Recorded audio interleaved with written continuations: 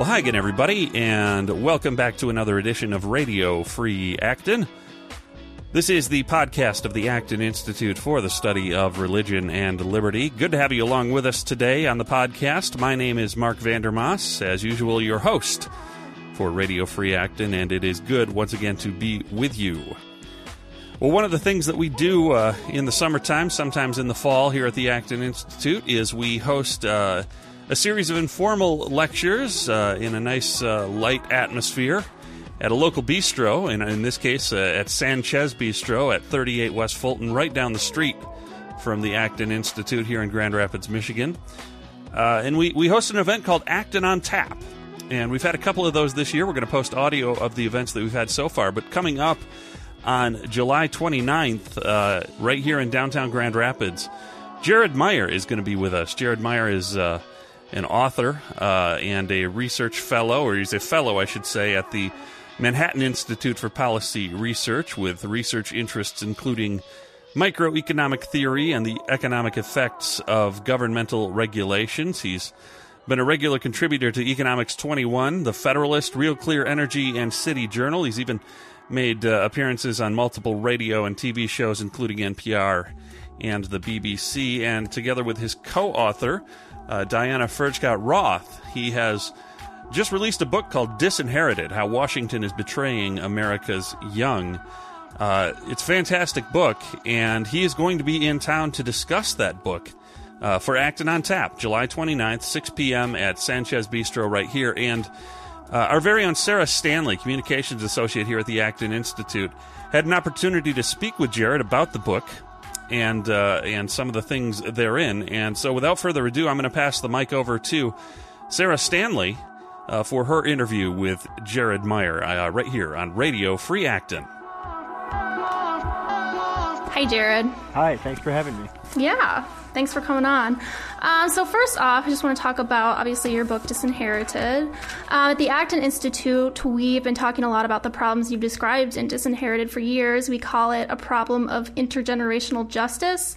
Do you get a sense that millennials are aware of this moral aspect of their economic and social constraints? I think they are. When we look at entitlement programs such as Social Security and Medicare, millennials realize that they're getting a raw deal. They're being asked to pay for programs that they never voted for, they may not want, and that they're not going to get an equal value for what they're paying in right now. I think this is one reason why millennials, almost 3/4 of them, favor some sort of private accounts for Social Security, which is really rare. Even as recently as 2004, when President George W. Bush tried to put this into place, he just ran into roadblocks in Congress because the AARP stepped up its lobbying efforts to make sure that nothing would touch the seniors' Social Security. But I think this is a growing realization, and in Disinherited, my co-author Diana Furchtgott-Roth and I, we talked to a lot of millennials, and one of them told us he views his Social Security payments coming out of each hard-earned paycheck as just another tax, something he thinks he's never going to get back, and this is by no means rare among millennials. So a few weeks ago, the Washington Post ran an article titled, "Older Millennials Still Stuck in Their Parents' Basements." So this means that millennials aged 25 to 34, the older ones, are still stuck living at home. But we've also heard that there's a recovery going on. Supposedly we're in an upturn economically. So Jared, what do you think is going on here? Well, a lot of millennials are asking themselves, what recovery? The jobless right? rate for people 20 to 24 years old is still 10%. This is insane when the unemployment rate for people over 25 is just over 4%. And you talked a lot about people living at home.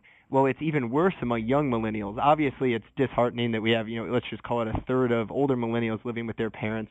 But right now, among 18 to 24-year-olds, 56% are living with their parents. That's a historic high. So it's hard to move on to other life milestones, such as buying a house, buying a car, getting a first full-time job, getting married, having kids, any of that when you're stuck living in your parents' basement. New report out of the Congressional Budget Office warns that by 2039, federal debt held by the public will actually reach 101% of the GDP.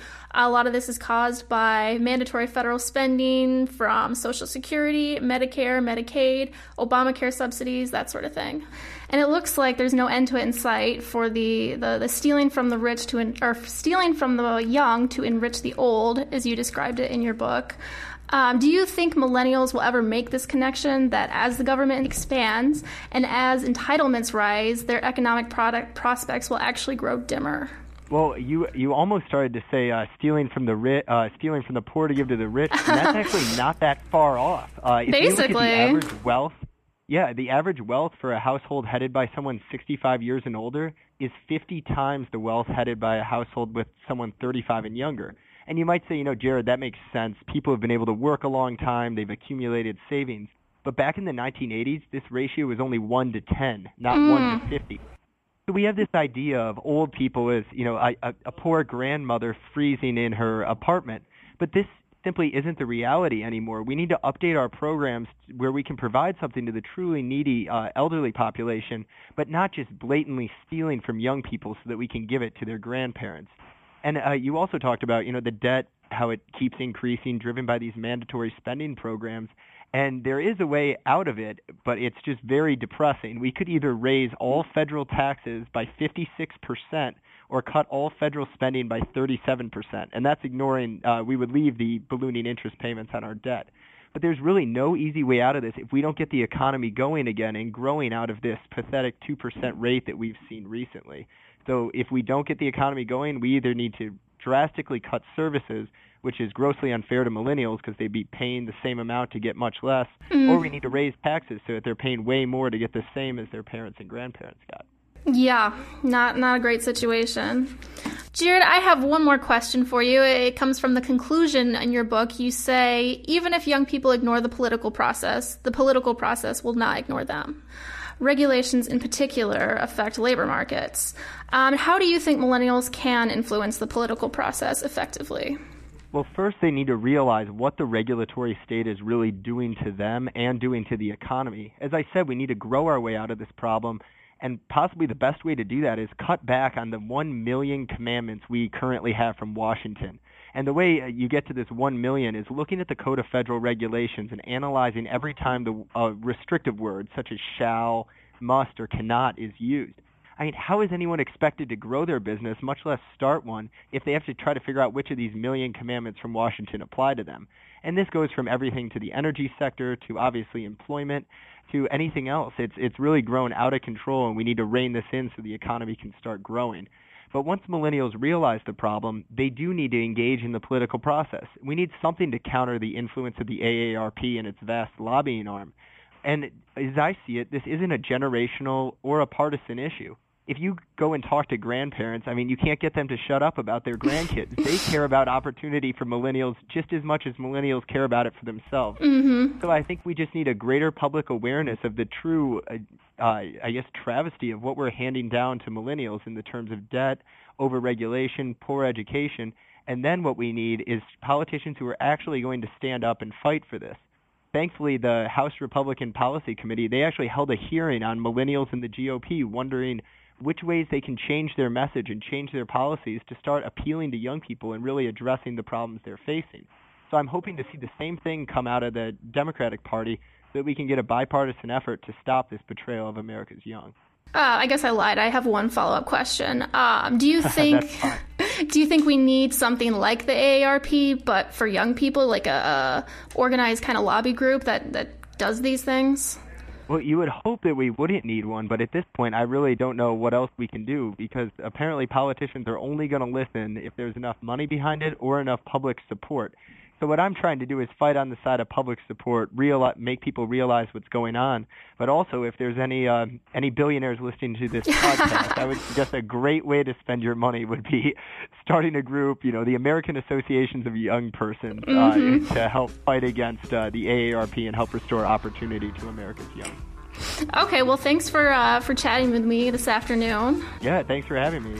And anyone in the West Michigan area, Jared will be in Grand Rapids on July 29th to talk about his book, Disinherited. All right, I'm looking forward to the event. Thanks again.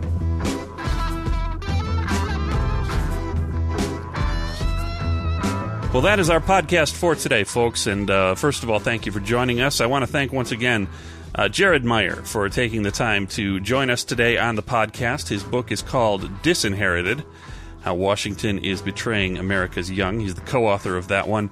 And Jared will be in town, just to remind you, July 29th at Sanchez Bistro, 38 West Fulton Street in Grand Rapids, Michigan. That event starts up at 6 p.m., goes to about 8, and usually there's a good crowd there, and we have a lot of fun, some drink specials usually, and we just enjoy ourselves for an evening at Sanchez Bistro for Acton on Tap. So Jared Meyer will be here. Make sure you mark that down on your calendar, July 29th.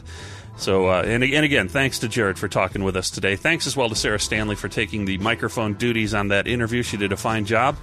And thanks to you for joining us here on Radio Free Acton. We will talk to you again on the podcast of the Acton Institute for the Study of Religion and Liberty. We'll see you later, folks. Have a good one.